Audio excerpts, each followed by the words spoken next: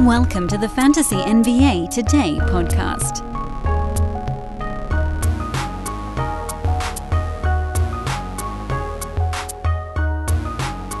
So Kyrie didn't go anywhere, but at least he did give us a quote that can be a meme for a generation.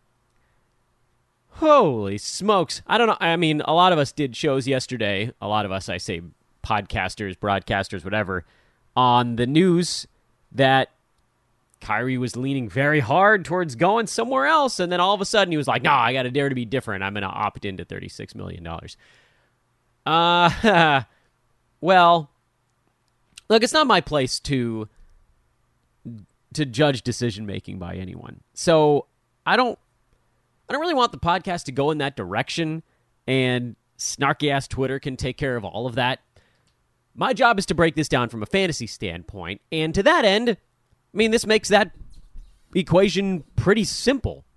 Now, Kyrie Irving is most likely, I still saw some people talking about how just because he opted in doesn't mean he has to stay in town.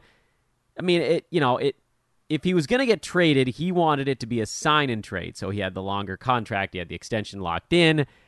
If the opt-out, then he would have had to sign for a ton less money, so this was the whatever story you want to roll with. It seems like there weren't enough suitors for the Nets to say, yes, we're going to trade you. And Kyrie said, fine, I'll play with you one more year.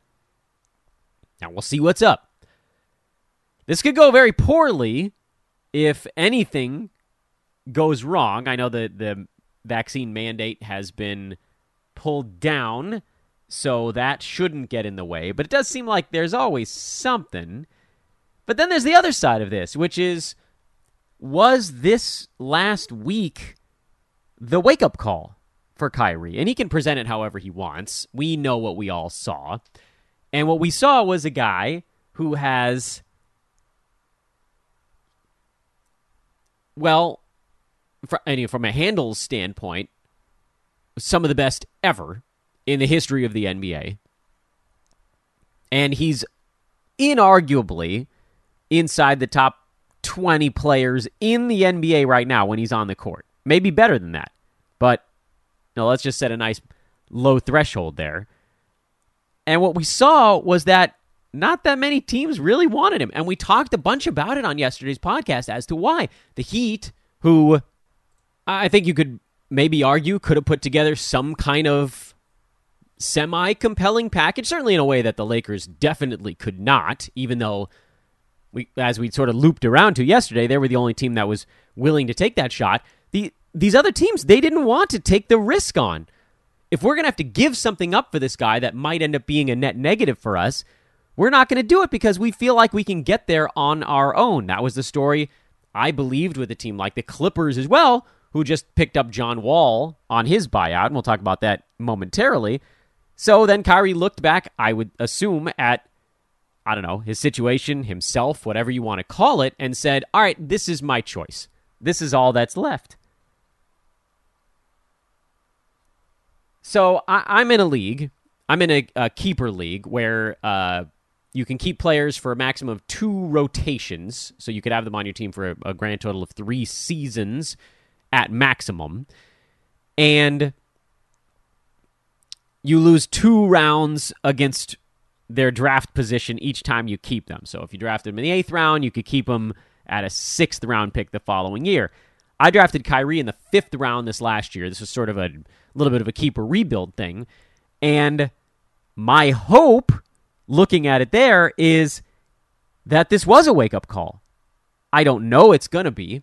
For about 99% of the NBA, I would say this is the wake-up call. Player had to kind of stare himself down, look in the mirror and say, okay, like I've pushed this about as far as I can push it. But with Kyrie, we just don't know. He's the 1% of goofy in the NBA. So I don't know. Did he get a wake-up call? Maybe. And if he did, this is the, okay, crap, like I don't have a $35 million, $40 million option for next season now, the following one, 2023. I better show teams that I can at least be mostly committed to the team I'm playing for. Because during his time with Brooklyn, he really didn't. Brief stretches. Play a couple games this last year, get a week off. Sure, a team making a run at a championship wants to make sure he's there for the playoffs, but they also need to have any kind of chemistry getting to that point. And his actions have obliterated that. Repeatedly now. But again, from a fantasy standpoint, I'm hoping that this was a little bit of a wake-up call. Okay, I gotta show I'm worth a big contract this next offseason, because this is sort of the, okay, get your one last gigantic one before we start to taper off a little bit, most likely. And he's not going to get what he feels he deserves. And from a talent standpoint, he certainly does. He deserves a giant contract as much as anyone just on pure ability, but he has soured so many teams that they're just like, no, we can't take that risk, because what if he goes Kyrie? What if he detonates our franchise for 4 years? Teams simply can't take that shot. So if he goes buck wild this year, which is a distinct possibility, meaning that he did wake up a little bit, he could very easily end up being a first game per game kind of guy. And if he gets, I don't know, I'd be hunting for about 65 games out of him. Show me just enough. Show me that you care just enough. So I'm not expecting him to play 75 games. Who does? Very few players actually get to that point.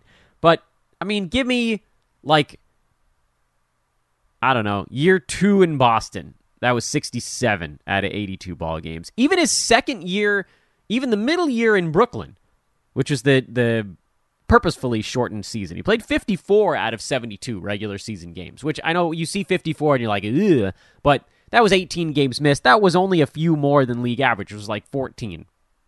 Not this most recent season, but the previous one. And he was stellar then. 27 points on 51% from the field, which, again, I mean, that feels a little bit like an outlier, but he tends to be, he took more three-pointers this last season, so that may have weighed in a little bit on the slightly depressed field goal percent, but he tends to be more in that 48 range, which makes him one of the best high-volume guard field goal guys in the NBA. Maybe the best, come to think of it. If I'm looking at just guard-eligible guys, and I'm looking at field goal percent, some of the best, the guys that actually take those, technically LeBron, I guess, is guard eligible in some spots. Mikal Bridges out in Phoenix, guard eligible.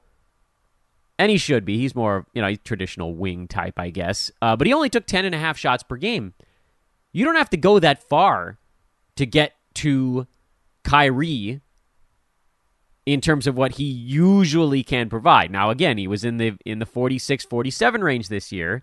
So we need to get up about 1%. But if he does, providing that massive guard stat set while either not hurting or even slightly helping field goal percent, while also he's one of the best free throw shooters in the NBA.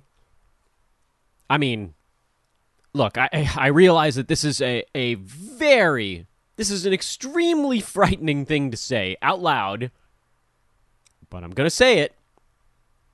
He might be one of my favorite roto plays for next season. I do feel like he's pissed off enough people, and it doesn't even have to be fantasy-wise, just like because he wasn't playing, because there was always negative attention about Kyrie Irving, that it will move him down draft boards. And because in head-to-head leagues, which dominate ADP information on Yahoo, it's pretty damn scary to take a chance on a guy like Kyrie and whatever might cause him to miss ball games. That will push his ADP down the board. The only places I see him going at like a reasonable valuation is probably 9-cap roto games capped leagues. So now, the fact that that's basically the leagues that we do here on this show, it's helping us, and I happen to believe that they remain the fairest leagues in the land. That was weird. I did it anyway. The fact that those to me are the fairest, probably, and that's what we focus on. The fact that in almost every other league format, he's probably not going to go that early. And frankly, even in a lot of 9-cat Roto Games Cap League, I don't think he's going to go that early. Because, again, all the reasons mentioned before, he's soured a lot of people on his value. And I know I'm spending a lot of time on this topic, but if you guys wonder how whatever, get to some of our valuation projections or conclusions, it's you weigh all of these factors. How badly does he want to prove himself? How many games does that actually equate to for a normal player versus a guy, Galaxy Brain Kyrie? And believe me, I totally get it. You might not want to take that plunge. And I also get it, because I say never draft an injured player in the first round. Look, I'm not taking him in the first round. That's too much. That's too rich for my blood. But a couple of years ago, he was going at like 20. He was a second rounder. I'm trying to remember exactly when that was. He was going around 20, and that might have been last year, actually. Not this most recent season, but the previous one, the 72 gamer. And then he was so good in those, again, 64 games he played, or 54, out of 72 games he played, that it actually counterbalanced it. He was number 3 on a per-game basis, and that same year, because he was so good, the fact that he played whatever it was, like 3-4 games fewer than league average number of games played, he was still number 6 by totals. That's the type of Kyrie we might get this year. He might very well be an early first on a per-game basis, despite the fact that Ben Simmons is on that team. I still don't know necessarily that he's going to take the court. I don't care that KD's around. I know those guys can split the touches just fine. But I could very easily like top 3, that's a lofty goal. But I do think that Kyrie inside the top 7 on a per-game basis, very attainable. Top 12, almost guaranteed. And so then if you get, this year out of 82 games, if you get 62 out of 82, that'll still keep him inside the top 18 pretty easily on a totals basis. Probably better.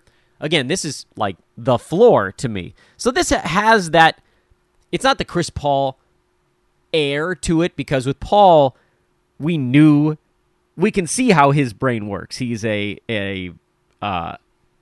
he has a ton of pride, and you knew that his pride was hit. With Kyrie, I have no idea. He might very well walk into this year and just say, give him the Rasheed Wallace as long as they cut the check kind of thing. But I don't think so. I think this was a little bit, even if it wasn't a full wake-up call, it was like a snooze alarm for him. So yeah, we're talking a lot about Kyrie, but like he might be one of my favorite. If he's going mid to late second round this coming season, he probably ends up as one of my favorite value plays on the Roto board. Because to get a guy late second that you can almost guarantee will be a first rounder on a per game basis, it's a little bit like the Kristaps Porzingis thing, except with KP, we know he just can't run for 30 minutes a game or his knee's going to blow out. We know Kyrie can run. We have to try to guess whether he wants to. Hey, you want to run for, 10, 15 games in a row? I don't know. His response, I don't know. A couple of the little things that flew across the radar today. Oh, no, forget the little thing. In fact, we may end up postponing our next team breakdown because I thought Kyrie deserved a lot of our attention with now a landing place more firmly in it fixed. John Wall reached a buyout with the Houston Rockets. He's expected to sign with the Clippers after all of that. And that is, from a winning standpoint, probably a pretty good landing spot for him. From a fantasy standpoint, it's not. Because, look, we have to be real with ourselves about what John Wall actually is at this point in his career. And what John Wall actually is at this point in his career is a free throw punt kind of guy. Unfortunate, but true. It was the kind of stuff you could sort of get away with earlier in his career when he was hitting free throws. But his last 2 seasons, he hasn't been able to hit those at all. Remember, look, he was never a fantastic foul shooter, but, third, fourth, fifth years in the NBA, he was getting up around 79, 80, 81%, somewhere in that neck of the woods, and it seemed like that's where he might level off, which then at least he was only a field goal percent semi-disaster. It was pretty bad. He had that one year where he shot 45%. He had one where he was like 44 and change, but mostly he's been in the 42, 43 range. And then the last time he played in Houston, not this year, but the last year, he shot 40%. So a lot of the explosion is gone, and probably that does come up a little bit playing alongside the likes of Kawhi Leonard and Paul George. He'll be a little more open. He's not going to have to go do stuff all by himself. But, like many players in the NBA, he takes a crap ton of three-pointers now. Probably more than he should, given he's a 32% career three-point shooter. Suddenly, he shoots just 70% at the free throw line. So, calling all points leaguers. Because he will play. He will play. He'll play over Reggie Jackson most likely. But, even if those guys end up splitting minutes, John Wall is not someone who's going to shy away from usage. He will put a huge hole in whatever you're doing on the percentages side, which, regardless of what format you're in, if there are categories involved, he's a difficult player to roster. You could have John Wall and you could still be okay in free throws because, maybe not all is lost there. He might be able to squeeze his way back up to 75, 76, something like that. Maybe, he gets out of his head and that number comes back up into the high 70s even. But the field goal percent is going to be rough. He's not going to take as many shots. He's not going to have the ball in his hand nearly as often as he has in the past. So on the Roto front, I wouldn't touch him in any round. To me, on Roto, he's undraftable. In head-to-head, you could make some arguments. You could say, well, if I'm a punt field goal team, he makes a lot of sense because you can still, again, hang on and win free throws. I think you'd like to win free throws if you're punting field goal. Very hard to win head-to-head leagues if you're actually punting both of those. And then he's quite useful in defensive stats, gets blocked shots from the point guard position. He's always been a good steals guy. He'll score, he'll get some assists, even if it's not as much. His usage is going to be way down in LA from what it was in Houston. You may want to go all the way back to like second, third year Washington John Wall, where he was more in the 16 points per game. But even then, he got 8 assists a night, which I don't think is happening in LA with again, George and Kawhi handling the basketball. He'll bring it into the front court. There'll be stretches where he's the guy running the offense. Those move everybody else off ball, or the other superstars might be out, and Kawhi gets his nights off, and PG will get his nights off. And Wall will probably get his nights off as well. I do think, and, with John Wall, he had the heel, Achilles, all that stuff. As his time in Washington was winding down. It's hard to know. We'll have to see what shape he comes into camp in. But again, I think with head-to-head, he's also extremely dangerous because more so on the missed games front. And if you're talking points leagues, that's probably head-to-head also. What about the missed games? Dude hasn't played a full season since 2016, 2017. That's a half decade ago. Yes, I know he sat out last year, and he mostly sat out the year before that. Year before that, he was hurt. Year before that, he was hurt for part of the season. Year before that, he was hurt for half of the season. It's been a while. It's been a long while. And there's just no way his body comes back to what it was 5 years ago, post-injury, and just cooling for all of this time. Yeah, I mean, he could probably play later into his life because of really not playing much for 5 seasons, but if we're looking for fantasy value, I think we're probably barking up the wrong tree. Is there a universe where I could convince myself to take the plunge on John Wall?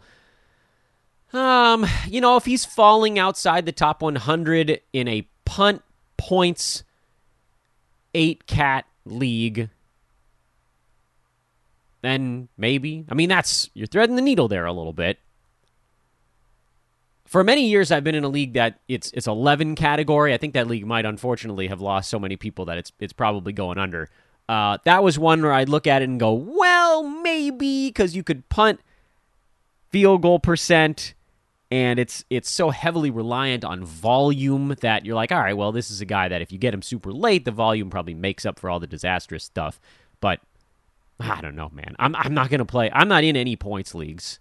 So with that one probably disbanding, whatever I talked about on this podcast, points league-wise, I mean, I can still give you the gist of it. Yeah, he'd be better in that format, unquestionably, because he's a high turnover, low percentages guy. It's a pretty easy calculus to run through. But also, he's going to miss games. His usage is going to be down over basically any year in the last 8 or 9 for him, because he's never played with 2 superstars, certainly not ones that are the obvious 1A and 1B, where he now is the obvious number 2. Even when he had a star by his side, that was Brad Beal in Washington, he was the 1A, Beal was the 1B. So this is a pretty big downward jump for him from a usage standpoint. I'm sure from a competitive basketball standpoint, he's thrilled. He's out of Houston. He gets to play. To that end, I'm actually quite happy for John Wall. Sucks a lot that he didn't get to play for a year and a half. That's hard. I mean, I know he's collecting a ton of money, and we'd all love to sit on our asses and make $60 million or without actually doing anything. And, he made the other 20 from playing. But he wants to play. I mean, these guys, they got to run their entire career. They have basically 15 years to do the thing that they love. So if you pull what is effectively 15 to 20% of that, and you're just like, nope, can't do it. Still going to pay you, but you don't get to do the thing you love. That's hard. Mentally, that's hard. So, good. Good for John Wall. He's out. That's good. Fantasy-wise, not so much. There are a lot of places he could have gone where he would have been someone you could look at a little bit closer in head-to-head punting kind of thing, but, I don't know if it's worth it. If you're talking 16 and 6 or something like that, is that really worth it with the bad percentages? Probably not. And the other news of the morning is sort of non-news. There's been stuff getting punted around about whether or not the Hornets were going to try to offer a ton of money to Miles Bridges, and it sounds like they will. Mitch Kupchak came out and said quite deliberately he's someone we're going to keep.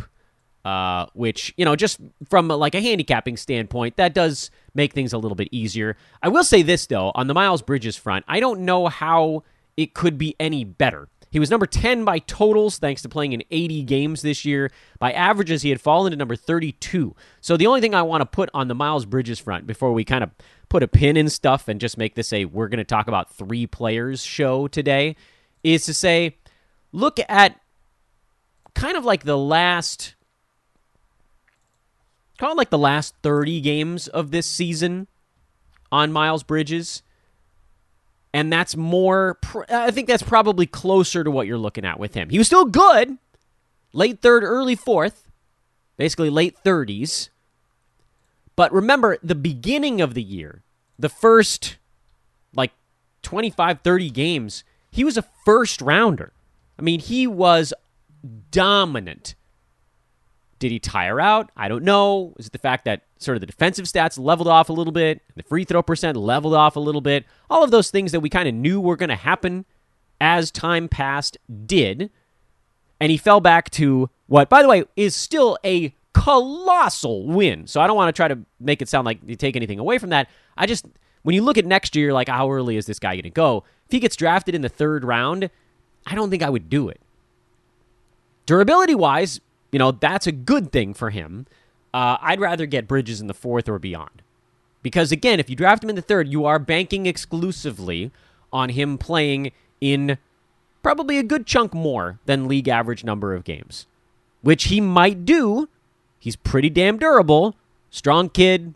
Incredible athleticism, which always scares me a little bit. On a team that's trying to continue to improve while also trying to get out of Gordon Hayward's contract at the same time. That's a good spot. There are bubble teams. They're going to be fighting until the end of the year. LaMelo's getting better. Regime change out there. Whatever that, we'll see what that does to things. But, again, he's not the first rounder we saw at the beginning of this season. He's more like a late 3rd, early 4th on a per-game basis.